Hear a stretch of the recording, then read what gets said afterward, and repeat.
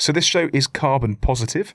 We've partnered with Carbon Positive to allow us to get to that point. Listen to the show to find out how you also can become carbon positive. I have one GCSE, I'm dyslexic, I'm dyspraxic, and I have mild ADHD, which makes things rather exciting when trying to run a business. However, I have built multi-million-pound businesses with no investment, and now I invest in others. And guess what? I love every minute. I'm Oliver Bruce, this is my podcast, Success is in the Mind, and welcome to The Journey. A podcast where we speak to founders and entrepreneurs from the businesses that you've always wanted to know more about. We delve into the formative years of their business lives and ask those with the inside track on startup and scale-up life the questions I wish I knew the answers to when I started out. As always, the more you share and subscribe to this podcast, the more people that'll be able to learn, enjoy, and avoid the mistakes that so many make. So, when should you raise VC funding? Should founders give all employees equity, and what do acronyms banded around in boardrooms like SEIS, EIS, TAM and VAT actually mean to founders like you? We'll shed light on just how many founders are neurologically diverse, and we'll show you how to get through tough times when things inevitably get hard. I'm Oliver Bruce, and welcome to Success is in the Mind, The Journey.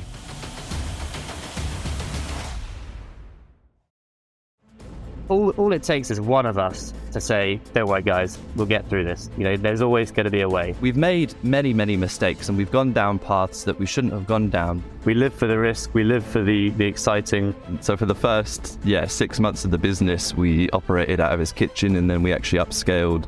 And this is something that we've never actually shared, but we upscaled into a 3x3 gazebo in his garden. Everything is on us. We're independent in this and we really have to put the effort in if we want to, and with putting the effort in, it means we are going to have to make sacrifices.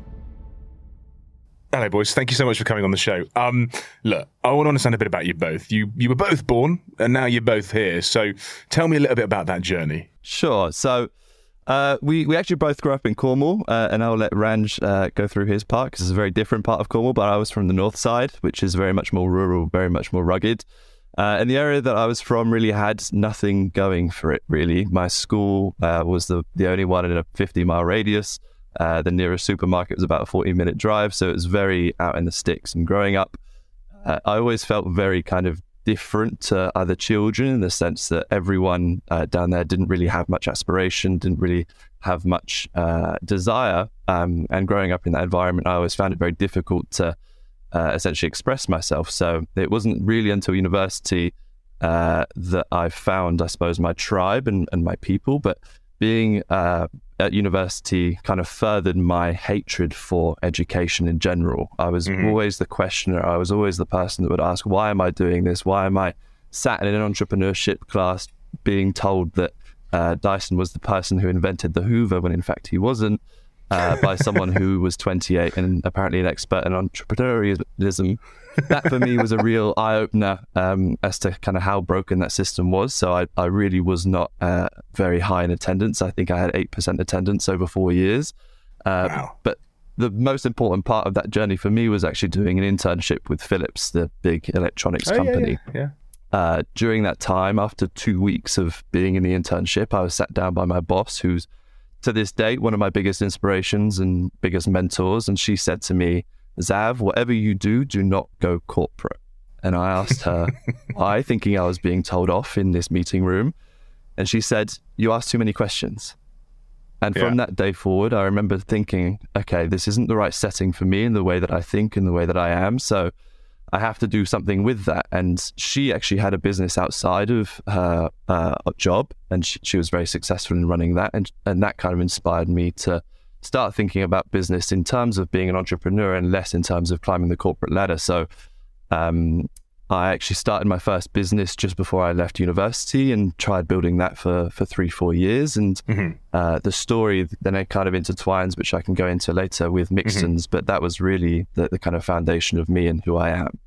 And you mentioned earlier about the mic setup that you've got and the fact that that's for your music. When you say about living in Cornwall and not being able to express yourself, has music been quite a big part of how you have developed as a person then? Huge. I think I'm a hugely creative person. I think that comes from, I have dyslexia and probably traits of ADD. So for me, music really allows me to kind of connect and understand the world in a way that I think most dyslexic would probably understand. It kind of forms a part of my life and my day-to-day that allows me to process and think about the world differently. So growing up, I was a drummer, and then I was in a band for a while. I then had a really great rapport with my guitarist, who was jealous of what I was doing. I was jealous of what he was doing, so we switched. Ended up learning guitar and then a few other instruments on the side, but it's always been integral to who I am.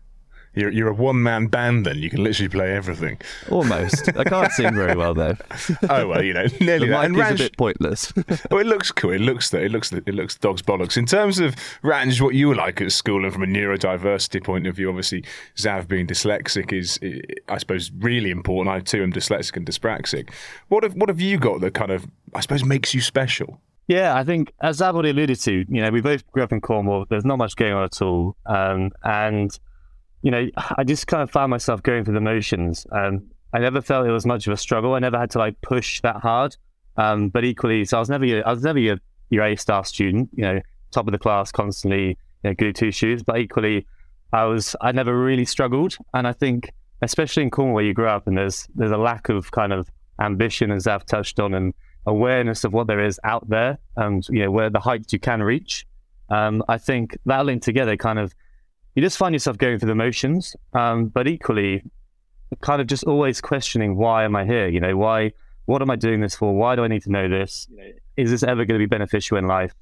But I think because I grew up in quite a traditional background, I equally wasn't getting those answers at home. Don't get me wrong. I love my family. I was brought up exceptionally, and they kind of really, really great role models. And I think I went down the path I went on because of that, because I didn't know what else there was. So I kind of, went through school, went through college, didn't know what else to do. A gap year was never on the cards because my dad probably would have killed me. But ended up going to uni, doing engineering because, I was good at art, right. I was good at science, I was creative, good at maths. What else is there to do? So yeah, started to do engineering. And again, I just found myself going through the motions. Same thing. I never really had that eureka moment where I really kind of realized what I wanted to do in life. I always felt that there was just something missing constantly. Even when I was a child, everyone was doing cafe jobs. I was doing a paper round at 6 a.m. Everyone was, playing football. I was playing hockey. Everyone was doing this. I was going on lone walks, going surfing, whatever. And it wasn't until I actually found cocktails, which is where I really got that spark. And then I fell into working at a bar, which was when I was broke at uni. Everyone was, going out every night, getting absolutely wasted. I was working really hard, to try and, earn money to live. But also I just loved cocktails, I started working in a cocktail bar, and I kind of just fed off that hunger. And from then, again, similar to Xav, I got an internship, and that still didn't really tick the box. I was sat next to people who were all just on this conveyor belt, on this pathway, directors who'd been in this company for 30, 40 years on one side of me. On the other side of me, I had, a graduate who was so excited about his career prospects of being an engineer, and I just didn't have that. But, I still had this bar job on the side that I absolutely loved. I'd be working Monday to Friday in London, and then some Wednesday evenings, I'd work until 3 a.m. at the bar because I loved it so much. The weekends, I'd be out doing events because I loved it so much.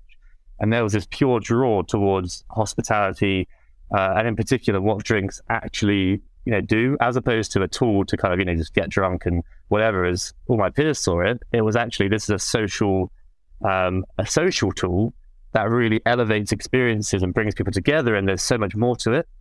And I think, that's where the whole kind of passion and kind of, I guess, why I'm here today.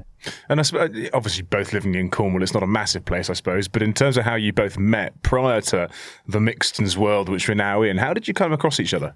It was totally random. So we were both part of the surf club at Surrey University, which is not two things that you would normally put together, given that Surrey is so far from the beach. But it was very much the one lifeline that I think we both had whilst we were there, because every year they would organise a week-long trip to somewhere in Europe. And it was actually on one of those trips that we met, and we were introduced as being the two people from Cornwall, and we met each other and we were like, no way. this is so random. And that was very much the beginnings of I suppose now a 7-year relationship or friendship, not relationship. Yeah. Although at times it does feel like we're married. Yeah, it definitely is a relationship, yeah. But there's a third of you as well to throw into the mix of that relationship, isn't there, in terms of from a co-founder point of view as well at Mixtons. Why 3? Why not just the 2 of you? The strongest shape of the triangle. And I think having 3 perspectives on anything it's always going to be better than 2. And myself and Xav come from 2 very different backgrounds. Sim comes from an even more different background. He's from Bulgaria. He's extremely passionate about everything he does, and he provides such a meticulous level of detail in terms of the actual product side of things. We've got Xav, who comes from business brand, me from logistical, operational, financial, and then Sim really ties it together nicely. And also, at the end of the day, we just get on so well. We're all friends way before the business, and it just makes sense. This podcast is sponsored by Huel, and I want to talk to you about the Huel Black Edition, which is a high-protein meal with everything your body needs in a complete shake. All you need to do is add 2 scoops to water, and you've got yourself 26 essential vitamins and minerals and 40 grams of protein in one 400-calorie serving. I'm sure many of you can relate to not being able to get a nutritious breakfast or lunch in your working week, and I've found that Huel is the answer. It automates what you do for those meals, so in the morning I don't have to think about it. I add water, 2 scoops, shake and go. It eliminates the possibility of making those questionable breakfast decisions, and I know I've got the protein, I've got the calories, and I've got the vitamins. During the working day, just automate it. Make it easy for yourself. There's all sorts of good stuff in Huel: vitamin D, C, E, iron, fibre, protein. It saves me time and it saves you that decision-making process that sometimes leads to you choosing the more unhealthy option. So, if you want to try it, go to huel.com/success. That's HUEL.com/success, and you'll get a free t-shirt and a shaker with your first order. Back to the episode. You also managed to use Sim's kitchen in the pandemic. That was the main thing that he brought to it, right? It's certainly not the main thing, but it was certainly useful in the early days. So for the first 6 months of the business, we operated out of his kitchen, and then we actually upscaled. And this is something that we've never actually shared, but we upscaled into a 3x3 gazebo in his garden.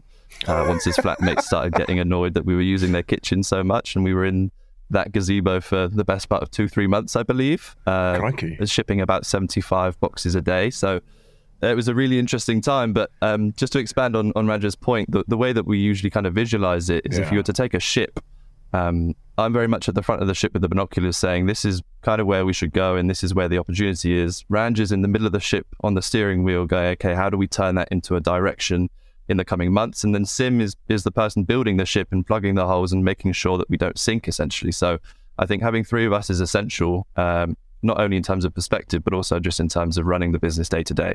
And this is the first series that we've done on this podcast where actually the majority of the businesses that we've interviewed have had 3 co-founders. And it's really interesting because it's not necessarily something that I've ever thought of having in terms of having 2 other business partners. I have got a business partner.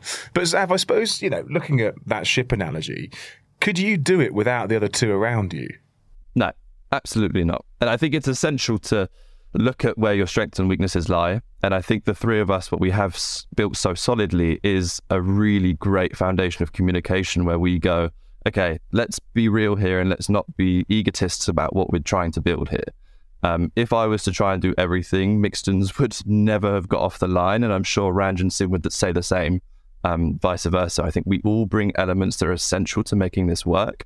And without those constituent parts, it would just be impossible. And I think particularly in a world of product, where you do have the elements of branding and the elements of marketing that are essential, but equally you have to understand how the product works, how to put that together.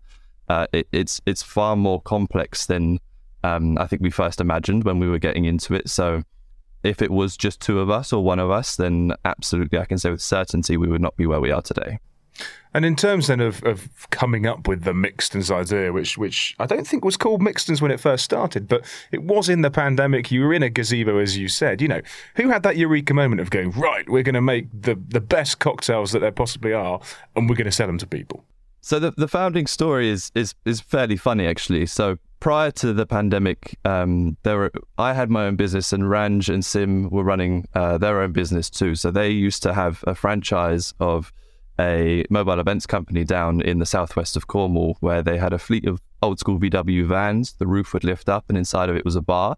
And they would travel around the country doing festivals like Glastonbury, Isle of Wight. And I remember looking at those guys' lives and thinking, wow, that is amazing. It was a lot of fun from the outside. And myself, I was building an influencer marketing platform in the travel space, connecting creators with hotels around the world. And as soon as the pandemic hit, naturally, both businesses got put totally on pause. So between us, I think we spent the first few months kind of scratching our heads, wondering what to do. And then Ranj came up with the great idea to, between our friendship group, every week to jump on a Zoom call and just have a drinking session together, essentially to have some social time and have something to look forward to in the week. So we decided to do a wine week, we did a gin week, we did a rum week, and then we got to cocktail week. And Ranj very kindly sent across the ingredients list to make an espresso martini and a margarita. And the total sum of the cost for for those two cocktails was £80 in raw ingredients. And I remember saying to Ranj, there's no way in hell you're getting 10 people who've just been either furloughed or lost their businesses to spend that much money. So that was kind of problem number one that we came across. So we went out to the supermarkets and bought as many pre-mades as we possibly could. And upon going to the supermarkets, we were kind of really bewildered at how few different recipes there were and how unexciting it was. It was the same pornstar martini, mojito, etc. combinations from about 10 different brands. So we're like, fine, let's just try them. So we jumped onto the Zoom call, tasted them, and were just mortified at how shit they were. And it was very much on that call, I suppose, that Ranj was the first to say, okay, there's something here. These guys have amazing recipes. Why don't we just put something together and send them out to people? So we spent 2-3 months putting together a prototype, and we initially sent it out for free to 100 people. We bought what we thought was about 6 months worth of stock, and we launched in about September, October of 2020. And within 2 weeks, we had sold out of that initial batch. And that was really where we first got validation that actually what we were doing was not only great in terms of taste, but the thing that we've always had from the very beginning is that half our range was entirely unique and kind of exotic in terms of the flavors that we were doing. So we did our own spicy melons, we did a cheeky peach, we did candy pants cocktails that didn't exist already. And that hit so well with our customer base that I suppose that really laid the foundation for where we are now. And you say that the cocktails in the supermarkets tasted shit. Your slogan is cocktails that don't taste shit, which I think is really quite smart. It's a bit like Hawkston Beer with Clarkson and Caleb, where they go, "Fuck me, it's good." And actually, that comedy is quite refreshing. Was that sort of part of it? Was that serendipitous? But obviously, is that going to stick as you go through the new rebrand that you're just about to finish, if not already? Yeah, it's a funny one because we actually didn't have that. Our initial kind of, I guess, slogan or tagline to say was actually delivering the party, because of course we were born out of the lockdown, and we were evolved around there. We always knew that there was more to it. There was always we weren't just going to be around for COVID, and we were seeking this this tagline. And it wasn't until our first live event, we were in Edinburgh, where we were essentially proving the model works in a live capacity, in front of people and serving this across bars. And so many people were just saying, "Oh my God, this doesn't taste shit. Like, this is a pre-made cocktail that just doesn't taste shit." And everyone was just bewildered by the fact, and we ourselves, we knew they didn't, but we were so shocked by the fact that people were shocked that they didn't taste shit. And of course, it just meant, it kind of just tied itself really nicely that actually, why try and create something that's got so many levels to it? Actually, these are pre-made cocktails that don't taste shit. One of our biggest I guess hurdles in this business is trying to get over that kind of that presumption, because of these cans that are all in supermarkets, because of these big global conglomerates that are pumping out shit tasting, poorly made liquids that, to be frank, aren't consumer safe. They're not thinking about the consumer. Yeah. We thought, hang on, this really just hits different, right? It says what we are, it says what we do, and of course it speaks volume to our brand and who we are. And the sort of message that we want to be putting out to the world. So at what point then did you guys bring on your sort of first round of investors and the NEDs? Because you've got quite the board of Neds, and you've got influencers like Cal Frazee involved as well.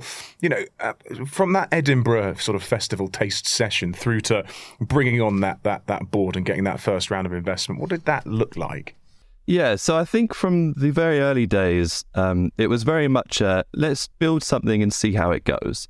And I don't think we anticipated the level of success that we had in the early days. So in our first 9 months, when we were operating out of Sim's Kitchen in that beloved gazebo, we shipped about 10,000 orders, which is insane for, I think, any company that's operating, even if they're fully fledged, let alone for three guys in a kitchen. So I think as time went on, we realized the scope and the size of the opportunity. And we actually saw that there had been no brand who'd really managed to capture the hearts of the people, essentially. If you look at other verticals like craft beer or smoothies, they've all got a known household now, challenger brand that sits in that space. And cocktails have not been able to do that. If you go up to someone in the street and ask them to name a cocktail brand, some might be able to name a couple of the big ones, but realistically, no one's been able to do it. So that for us was really the goal, I suppose, from that point.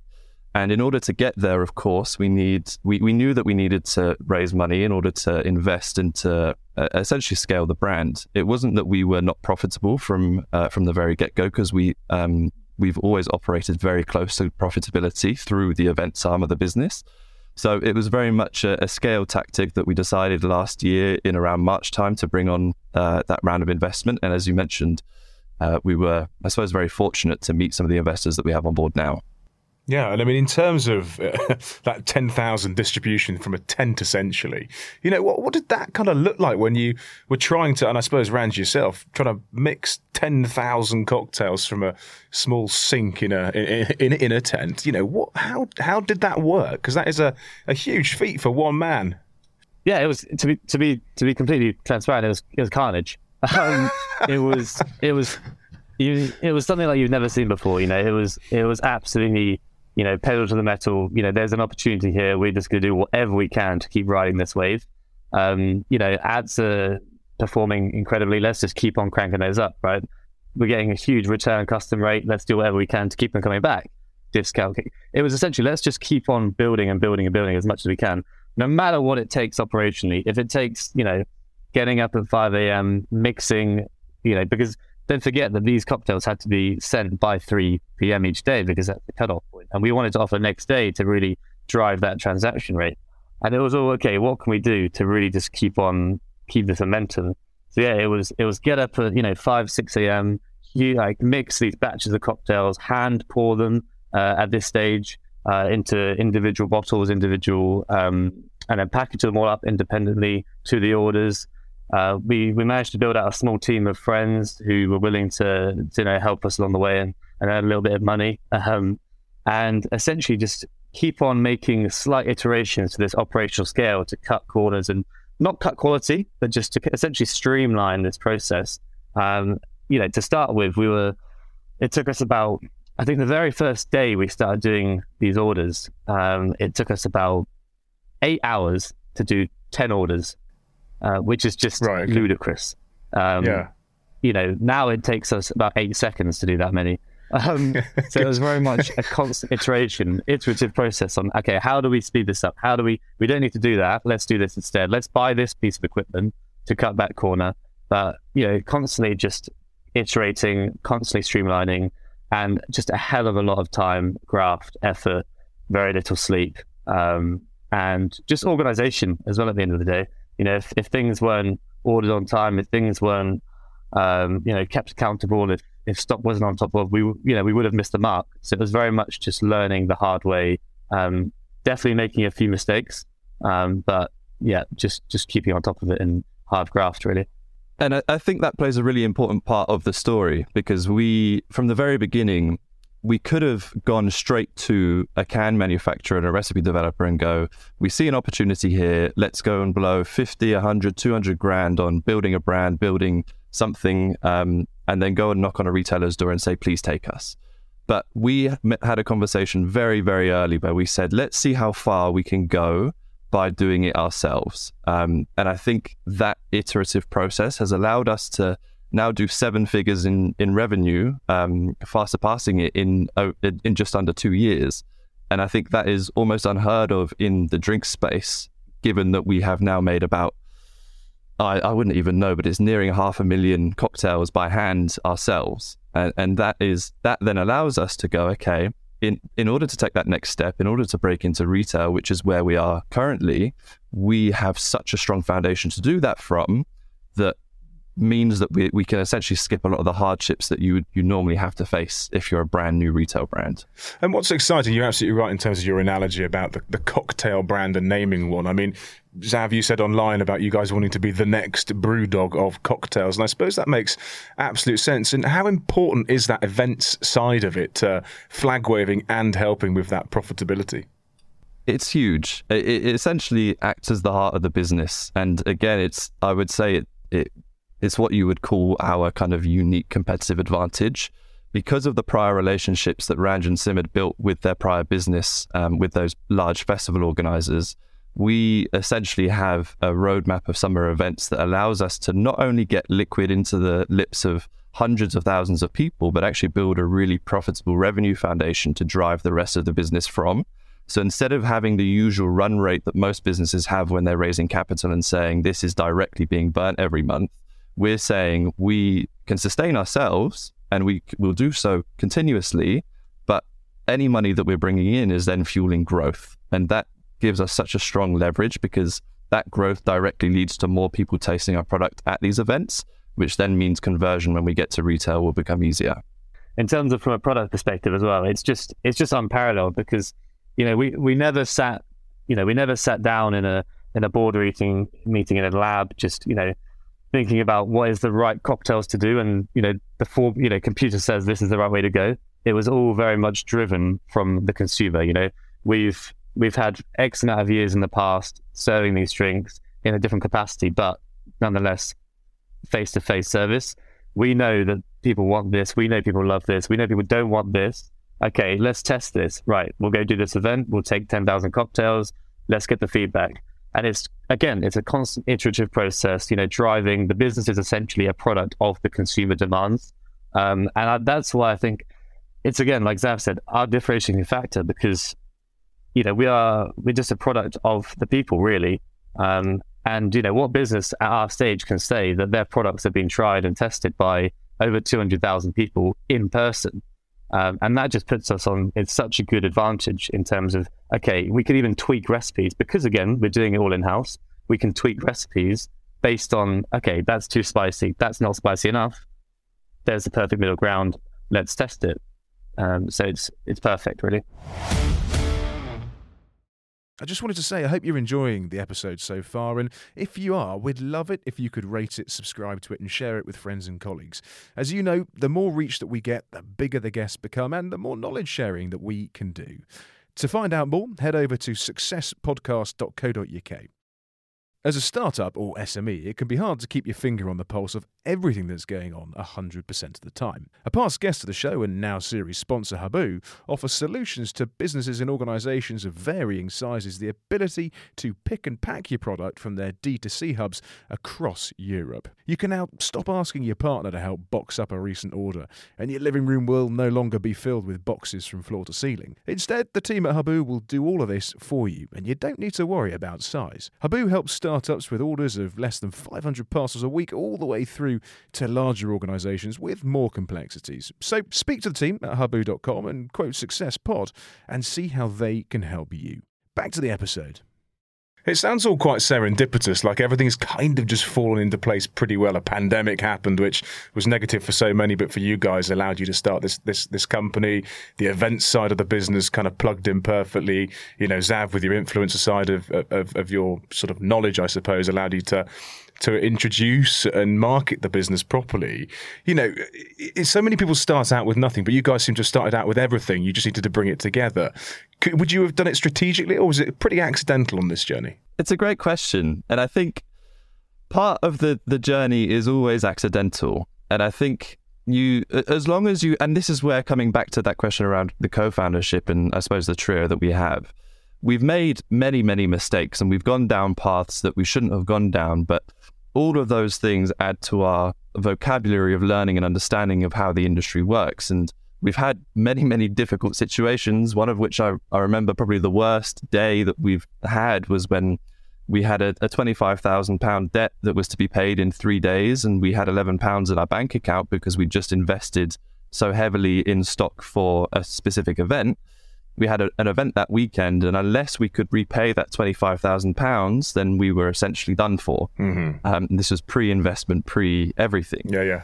And I think we made about £26,500. So we had literally just made the threshold. So there are so many moments like that I could tell you where we were really cutting it fine, and it certainly wasn't serendipitous or easy. But I think the thing that we've always had is a really strong foundation of, we know who we are, we know why we're doing this, and we're not doing it based off of assumption, we're not doing it based off of kind of nonsensical dream that we have. We're doing it because we know customers want this. And that really ties in with the rebrand, with where we're going right now. Every decision that we have moving forward is based on customer and not assumption. Anytime we get one of these curveballs that just, should wipe us for six, we call it a thumb. And it's just this constant thing that we don't know if it's around the corner, but it's always going to be there, and it's always going to come eventually. But it's how you deal with it and kind of how we react. And again, another huge benefit to being three of us is that, even all it takes is one of us to say, don't worry guys, we'll get through this. There's always going to be a way. Generally speaking, we're all full guns blazing, we're all ready to roll, but it's just an always a way mentality that means we just know there's going to be a way to get through this. So, boys, in terms of the new brand, what's the positioning and why have you sort of chosen that stance then? As you mentioned, the brand in its old form was pre-made cocktails that don't taste shit, and we were really focused on solving the quality issue and solving the taste issue. But as I mentioned before, half of the range has always been unique and exotic, and the customer demand is there for that proposition. So when looking, I suppose, at a matrix of where brands are currently positioned, you do have brands that are tasting better in a pre-made format, but they're still not enticing people to have anything that is innovative or exciting within the flavor ranges. They're just doing the old school better. And as we mentioned, for us, the old school is out. People have moved past that. It is rooted in traditions that started 200 years ago. We want to evolve cocktails past that, and we want to actually take or almost make the cocktail of tomorrow or even of today, not even looking at the past and going, how can we take something that's been done and improve it? So for us, the new brand really revolves around this idea of kind of twisted cocktails. And that's really the centerpiece of everything that we're operating on. So we really like the kind of premise of the classic stick or twist, which is obviously a blackjack rule. You can either stay with what you have and the history that comes with it. And I mean, cocktail culture in its current form has been cheapened. If you look at what mass markets are doing, real bars, you've got places like Slug and Lettuce and Turtle Bay that just churn out cheap shit by the masses. You've got hordes of people going to bottomless brunches and stumbling out the door at 2:00, and it's just not a good look. People don't want to associate themselves with cocktails in their current form. And then in RTDs, it's even worse. As we mentioned, you've got 4 to 6% mass market shit, or you've got the premium stuff that's just the old in a new format. We really want to create cocktails that allow for that excitement, allow for that discovery, and allow people that platform to have those unexpected moments where you're not picking it up because you think, oh, I'm comparing this to something I've had before. You're picking it up because you're going, this sounds exciting. And if it's good, which we guarantee it will be, you're going to tell your friends about it, and you're going to be that person that's then known for sharing their new favorite drink, which we can guarantee will almost be a spicy melon. So for us, that gives us a load of excitement as a brand, but also puts us in a new quadrant, I suppose, of positioning that we can really build something solid from this. And I suppose the most exciting part is, where do we go from cocktails? And I can leave that as an interesting unknown, if you like. And Xav, in terms of kind of when we spoke about the espresso martinis at the top, that was something which people loved and people were buying. But you guys have sort of started to sack off the legacy, I suppose, cocktails and go down your own route of, owning the IP and coming up with the flavours. What was the reason for that? Because that's a big change for RTD brands. Well, I think funnily, it's actually, the question is almost the other way around, because when we first launched the company, we had this range of amazing drinks that the guys had brought forwards from prior knowledge and also some experimentation that we did, such as the spicy melons, which is very much our kind of our favorite little baby, because it was actually an accident. That's another story. But when we launched, we actually said, we should probably do some classics as well, because our assumption is that that's what the people want, right? They're not going to want this crazy random range of innovative drinks. People are going to want the kind of standards. And I think that assumption over time we realized was categorically incorrect. And I suppose it also speaks to the DNA of that first instance when we had that Zoom call and we were drinking those drinks, wondering why no one was doing anything exciting in the category. Over time, and having spoken to our customers, in fact, we just did some primary research. Only 15% of people are looking for really classic cocktails that they know and love. The remaining 85% are looking for drinks either with a twist, so something that's familiar but has something exciting going on, or indeed something completely new and exotic. And if you look at the shelf at the moment in any supermarket, everyone is doing the same shit. And everyone's doing it. So there are some brands who are doing better in quality now, but they're still not appealing to that new, exciting and innovative sense. And really, if you look at where cocktails come from, back in the day, a cocktail bar would be the place that you go to with a friend to either celebrate a social occasion or have a catch-up. And you might look at the menu and you might find something that gives you a sense of excitement and gives you a sense of almost adventure, because you're browsing the menu and you're seeing these exotic flavors floating around. And I suppose our whole business is built on the fact that the best memories and the best times that you have are the ones that are unexpected, the ones that you don't realize are about to happen. And I could probably say that your best evenings out are the ones that take you by surprise, where you go to the pub on a Tuesday and you end up in a really cheesy nightclub dancing to ABBA, and it's far better than Xav? How did you know? And it's far better than the New Year's Eve that you plan, which is always disappointing. So how do we actually allow for those moments to come through to people and give people a platform to have those moments of unexpected fun?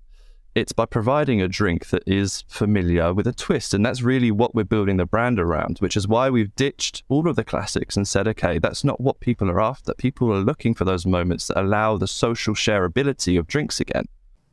Yeah, no, it makes absolute sense. It's very exciting. I'm really glad I've invested in this, because you're selling it to me again, even though I'm already in. But I'm there. Ranj, in terms of the mental acumen that you need, because obviously you mentioned about how you just need your two co-founders to pick you up and say, let's crack on when things do get tough. You being the man that shakes the cocktails and makes the magic happen in that sense, do you ever just go, I'm just not interested in making another cocktail? I'm just out now, or is it something that you're very, very passionate about? Yes, I'd say no. That's definitely never crossed my mind.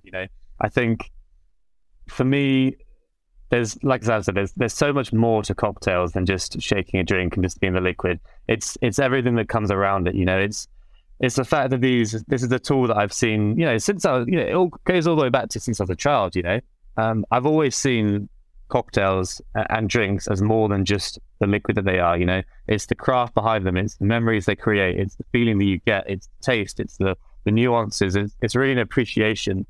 So I think, yes, from a brand perspective, we think there's a huge gap in the market, but also this is a product that's not going anywhere. This is something that's got a huge potential just to keep on growing.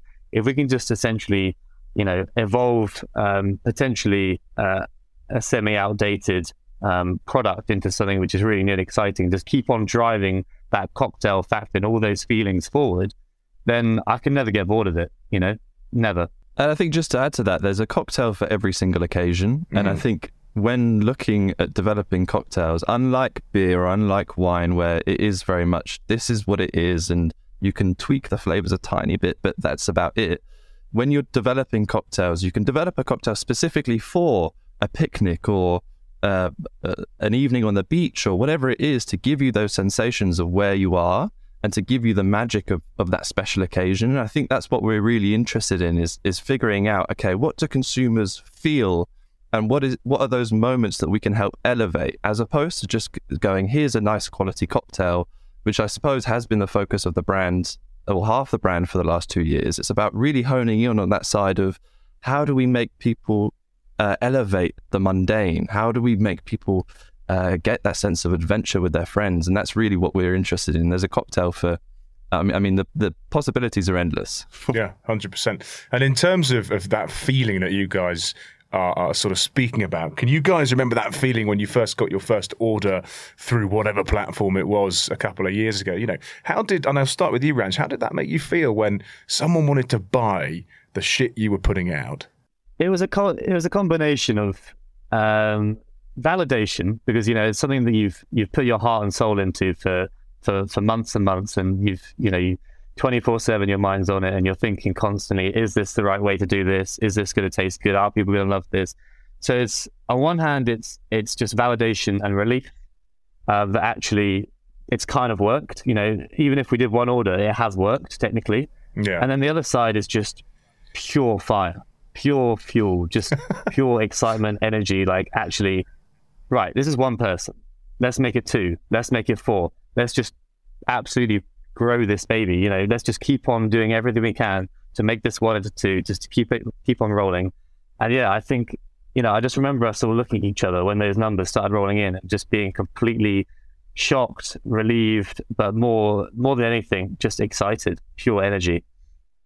And in a funny way, just to add to that, we've had so many of those moments where it started with the first order, and then it would have started with the first corporate virtual masterclass that we did, and then it would have been moments throughout, to which culminated recently with Winter Wonderland, where we were stood in the middle of the ice bar, surrounded by every single person in that place drinking one of our drinks. And we had a moment of just pure elation, because we've gone from, it was the same feeling as the first order, just on a larger magnitude of everyone here is enjoying something that we've created. And I don't think there's a feeling that can quite surpass that. And I suppose that's the thing that we're going to be constantly chasing until at least everyone in the country has tried one. All 70 million people. This podcast is sponsored by Huel, and I want to talk to you about the Huel Black Edition, which is a high-protein meal with everything your body needs in a complete shake. All you need to do is add 2 scoops to water, and you've got yourself 26 essential vitamins and minerals and 40 grams of protein in one 400-calorie serving. If you want to try it, go to huel.com/success. That's HUEL.com/success, and you'll get a free t-shirt and a shaker with your first order. Back to the episode. And it's interesting because obviously I'm assuming the same feeling happens when you successfully fundraise, be that seed or Series A or whatever raise you're going through. But interestingly with you guys, you were very picky in terms of who you wanted to a certain extent to invest in the business. You wanted a cross-section of individuals on the most recent fund. And a lot of founding entrepreneurs would just go, I really don't care who invests, I just want the money. Why, Xav, for you, is it so important to get such a good cross-section of people?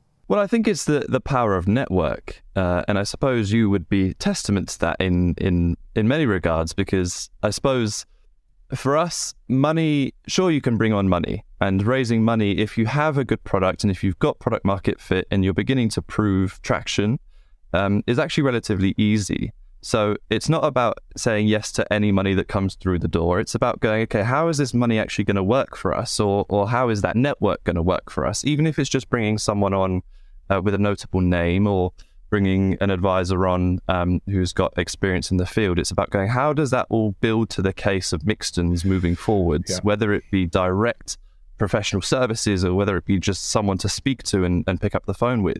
So in this last fundraise, every single person that we've brought on has it, or does in some way, shape or form, add value to Mixtons in the long term, potentially.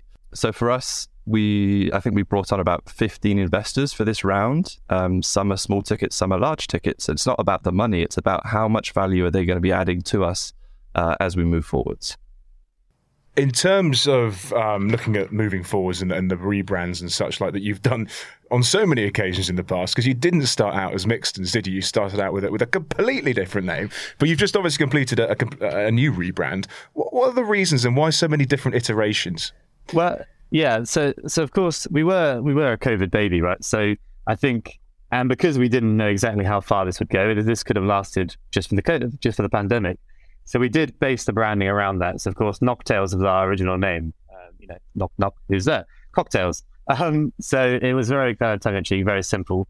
I think, we kind of blew up once we launched, as we mentioned, and we were in the trenches deep, and we were working super hard, and we didn't really kind of have a second to kind of rise above it and get a greater perspective of what potential is there. And it wasn't until myself and Xav actually were in Cornwall together, and we kind of sat back and we thought, hang on, there is something here, but in order to get that, we need to essentially do a rebrand, because what we've got at the moment, we've cobbled together ourselves. It's obviously very COVID specific. We need a more of a commercial brand, right? And this is where we get to the actual change of the name, because we love the name, and as I'm sure any founder can say, you get very attached to your brand. We weren't attached to kind of the design side because we cobbled it together ourselves, but the name we loved. So we kind of started this process of a rebrand, keeping Knocktails as the name. And we brought on a really brilliant agency, and we were 3 months into the process, and we'd spent ages kind of creating this new, quite artistic, craft, quality brand, keeping the name. And I'll never forget this moment, and this is one of the first biggest thumbs that we'd had, which was, I get home, and there's a letter through the door, and it's addressed to me, and I open it up, and it's one of these brown envelopes that you always know they're not going to be good news. And It was from a company I'd never heard of before. But it turns out they were Europe's biggest IPO law firm. And I read it once, I read it again, and it wasn't until the third time that it really sunk in. I was like, fuck. And I remember straight away, I popped it down, I rang the boys straight away, and I said, guys, the worst has basically happened. We've got a cease and desist. And it was from, like I said, it was from Europe's biggest IPO firm, who essentially had a dormant trademark in the States of our name. And we thought we were safe, because there's a thing called a 5-year rule. We thought it was a 3-year rule, where if something's dormant for 5 years, then it's fair game. We thought it was 3. We were just coming to the end of coming to that 5-year period. And we tried to trademark it. It obviously flagged the systems. And long story short, we got a big, scary letter. And we had 2 weeks to basically either completely rebrand, change the name. We obviously had loads of Knocktail stock. We were so far through the branding process already. It was a nightmare, and we just didn't know what to do. Obviously, we'd had no kind of prior history with this sort of thing before, so it was very scary. But we, there is a way, like I said, we put our heads together. We thought what the solution is. Okay, we're already doing this rebrand. Let's just try and keep that ball rolling, but let's just come up with a new name. And it was every single day, every single night, reeling off names, like just long lists. I mean, we've still got them. And we just couldn't get to something.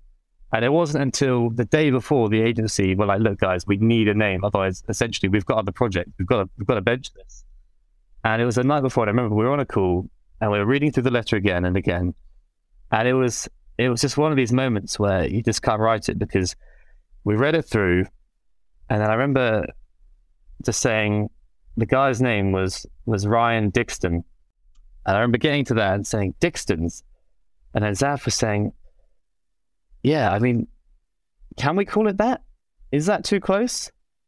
Sim was saying, actually, yeah, you know what? That sounds like a cocktail brand. That really does. Mm. And then kind of in unison, we were like, hang on, let's mix that up.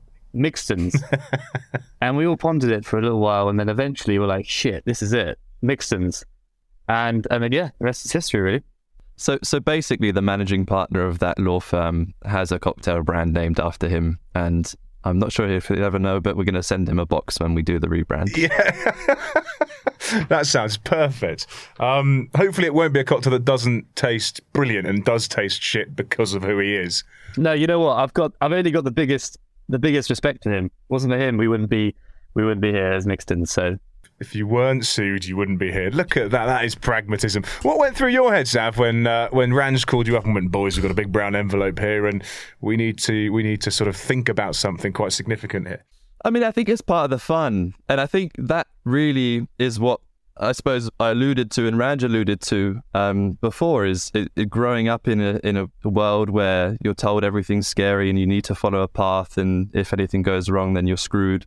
That's why it just never aligned with us. So for us, we actually enjoy those moments now of the thumb, and it's like, okay, how do we problem solve our way out of this hole? And I think for me in particular, being the most dyslexic, because the boys are probably also dyslexic, but being the most dyslexic, I think that's the natural tendency that we have, is to look at the world and go, okay, it doesn't make perfect sense to me in the way it's being presented, so how do I solve it? How do I come up with a solution to it?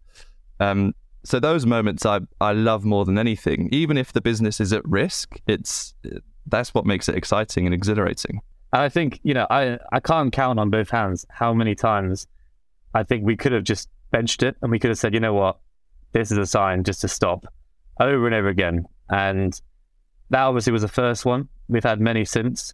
But I think as a three, like I said, we club together and we'll always find a way, and we want to find a way.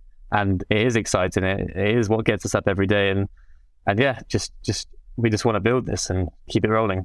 In terms of and kind of coming away then from the bottles which you once had, you've transitioned into cans. What, Xav, was the reason for going into that world? We always knew that we would end up in cans. But as I mentioned at the beginning, we wanted to see how far we could go by doing it ourselves. And the only viable way of doing that was with glass bottles, just by virtue of canning lines being super, super expensive. The fact of the matter is that we could hand fill 500,000 bottles if we so please, and if we could actually prove that amount of traction. So for us, it was about doing it at the right time and doing it at a point that made the most sense from a business perspective, because we could have fundraised at the very beginning and given 20% away for 100 grand, and great, a lot of businesses do that, and fair play. But for us, it was all about creating long-term value. So we knew that if we could do 7 figures in a year or 2 years, that we would get much more favorable terms when reaching the point that we're at. And also we'd have all of the learning and understanding that we currently have. Because had we launched cans in the first place, we'd have probably launched with the wrong product. So for us, I suppose that's point number one. But point number two, ultimately, is the fact that cans, I believe, are now seen as a viable alternative to full premium products. I think people, especially through COVID, now understand that you can get really decent products in a canned format. It's infinitely recyclable, which is really, really important to us, and actually a major driver for us moving away from the glass bottles. Uses far less energy to actually create the aluminium in the first place. And in terms of usability for consumers, whether you're on a train or whether you're in a park or something, a can is just far more user-friendly than actually taking around a bottle. So it kind of ticked all the boxes for us and made it a no-brainer. As a startup or SME, it can be hard to keep your finger on the pulse of everything that's going on 100% of the time. A past guest of the show and now series sponsor Habu offers solutions to businesses and organisations of varying sizes the ability to pick and pack your product from their D2C hubs across Europe. You can now stop asking your partner to help box up a recent order, and your living room will no longer be filled with boxes from floor to ceiling. Instead, the team at Habu will do all of this for you, and you don't need to worry about size. Habu helps startups with orders of less than 500 parcels a week all the way through to larger organisations with more complexities. So speak to the team at habu.com and quote SuccessPod and see how they can help you. Back to the episode. In terms of you saying that you tried to take it as far as you could, with bottles, but also with the cash that you had, so many, as you rightly say, entrepreneurs do go and try and use someone else's cash from day one to try and build the business or build a brand. For you guys to do it with your own cash, take it to a certain point, and then go and ask for the money, kind of means that you run the business in a more responsible way because you have experienced the fact that it was your own money. Do you think, Xav, that's important when starting a business, to try and do it yourself if you can first? 100%. And I'm a huge believer in the whole lean startup methodology. I think you can end up in rabbit holes with it, but I think the basic premise of, even if it's just putting it down on a napkin and showing someone the idea and saying, would you buy this, or what would you change about it, is the cheapest way of your first validation. And I think gaining validation of ideas is not about going to your family and friends and saying, guys, I've got ideas is good, because they're always probably going to say yes. But it's about going to real customers, real cold people, showing them your product, giving it to them, getting them to taste it and interact with it, and saying, is this something that would benefit your life in some way, shape or form? And doing that in the cheapest way possible allows you to then go to investors and say, well, I've now got 10,000 or 100,000 people who agree with me, as opposed to saying, I've got this idea and I think it's going to be good. So it was very much about the early validation building and hypothesis testing that we built the business around. In terms, Ranj, of looking at sacrifices and such like, and Sim's obviously not here to say that his main sacrifice was his kitchen and back garden, but in terms of, Ranj, what you've sacrificed to kind of get Mixtons to where it is today, what have you had to say no to? Yeah, a hell of a lot, you know. I think I speak for me and the two boys when I say, you know, if we weren't doing this, we'd definitely be in a different, you know, a much more favorable place in our lives in terms, you know, we don't say, you know, we can't go on holidays left, right, and center. We can't have weekends. We can't go to family events. You know, we can't, you know, we basically just can't live a normal life. But then I think none of us want to, you know, like Xav's touched on, we live for the risk. We live for the exciting. None of us want to be on that path, on that conveyor belt that essentially means you're just moving, even if you're not doing anything, you know. We want to wake up every day and know that if we don't do what we need to do, we're not going to move anywhere. Like, it's on us. Everything is on us. We're independent in this, and we really have to put the effort in if we want to. And with putting the effort in, it means we are going to have to make sacrifices.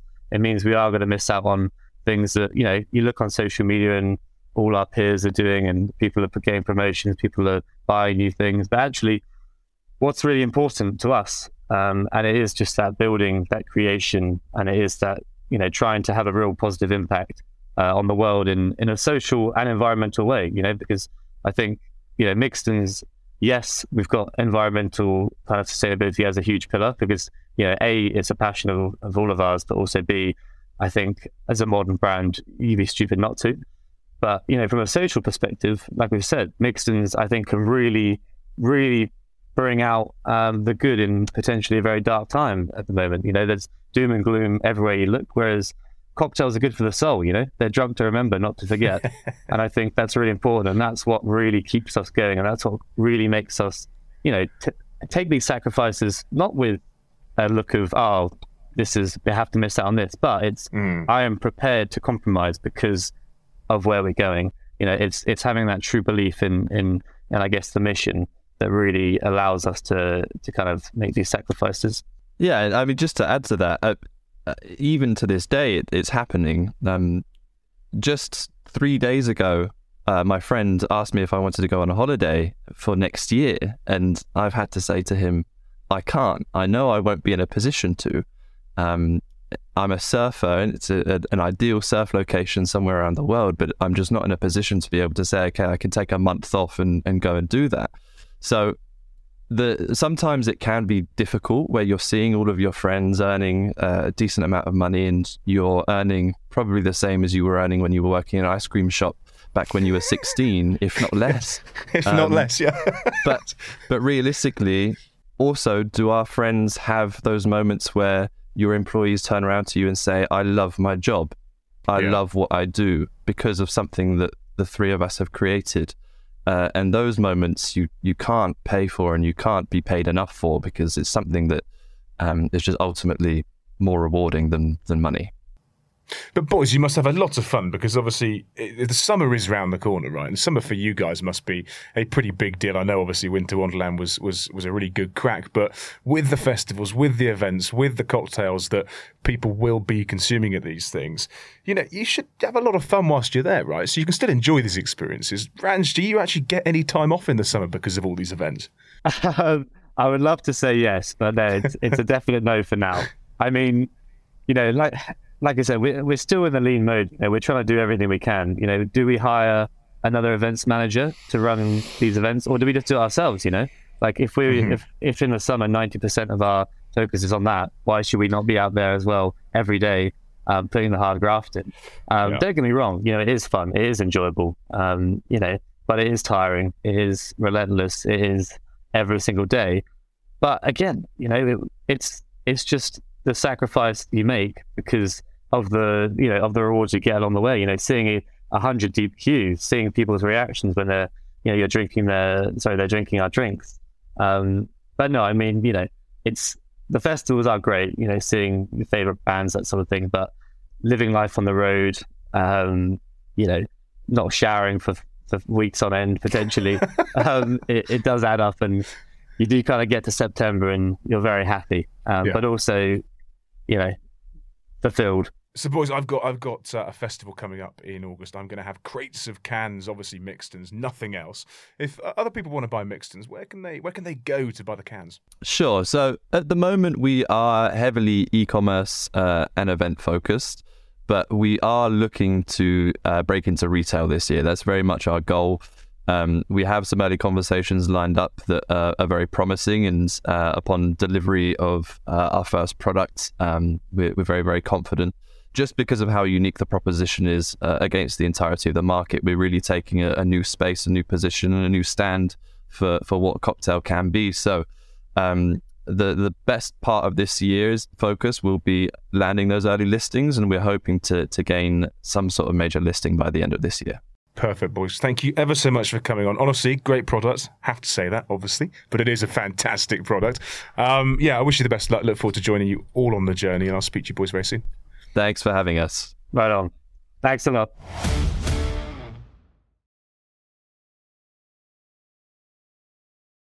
And here's a little message from our carbon offset partners, Carbon Positive. So, hey, Andrew, thank you so much for joining us. We obviously wanted to introduce you because you guys are happily supporting us from a carbon positive point of view, trying to get the podcast Carbon Positive over the next 12 months. But I wanted you to tell the listeners why you chose this podcast and, what's so special about Carbon Positive from a non-for-profit point of view.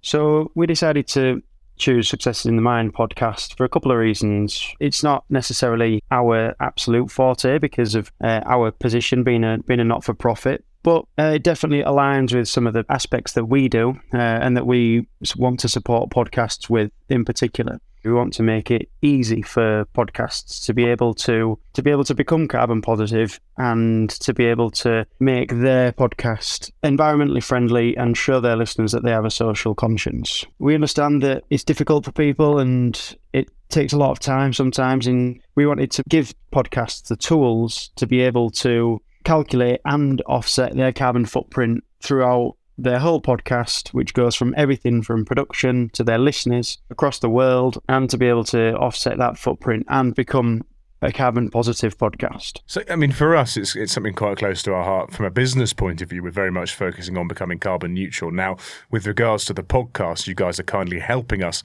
along the way of becoming carbon positive. So 120% uplift on that, essentially. Just talk to me about how you're going to make our podcast carbon positive over the next 12 months. We essentially use an algorithm to calculate the carbon footprint of every podcast. So with that algorithm takes into account lots of different factors, basically everything from listener location, listener device choices, global electricity consumption. For example, with the device choices, if someone was to listen to a podcast on a mobile phone, it's 600 times less energy intensive than if they were to listen to it on a laptop or computer, for example. So we'll take all of that information and we'll create a custom plan that will be specifically tailored towards Successes in the Mind. That will help us in two ways. It'll help us to make sure that we can keep really up-to-date statistics for every single podcast, and it will also give us a good idea to make sure that the algorithm is calculating efficiently. You're a non-for-profit business. B,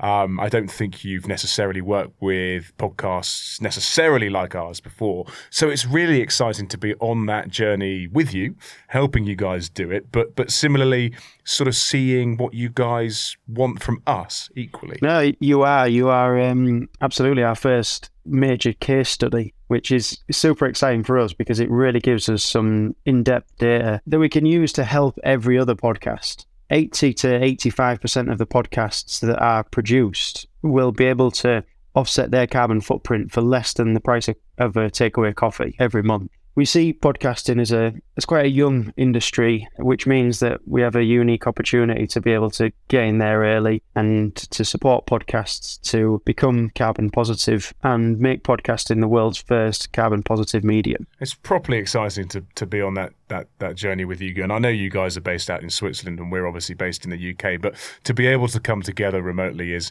very exciting, and to be able to see our podcast become carbon positive over the next 12 months for me is just another reason to get involved in it. So thank you very much for asking us to get involved. In terms of people that are listening to this show and every other show, where can they go to A, find out more about Carbon Positive, and B, what do they need to do to get in touch? The place to find out more would be to go to our website, www.carbonpositive.com.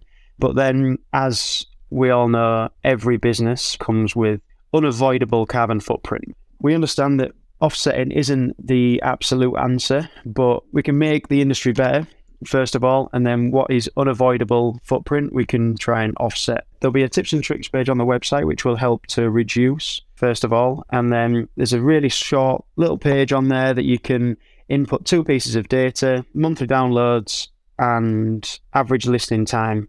And then within 2 minutes, a podcast can become carbon positive. I think it's worth saying as well, the footprint of the podcasting industry is 1.7 billion kilograms of carbon per year, just because that doesn't really mean anything to me a year ago, but now it does. It's equivalent to 2 million flights from London to New York every year, or alternatively, a flight every 15 seconds. It's a drop in the ocean as far as the world is concerned, but if we can reduce that and obviously eventually bring that down to zero, or even bring it into the positive section, which is what we're hoping to do, then we hope that should make a difference.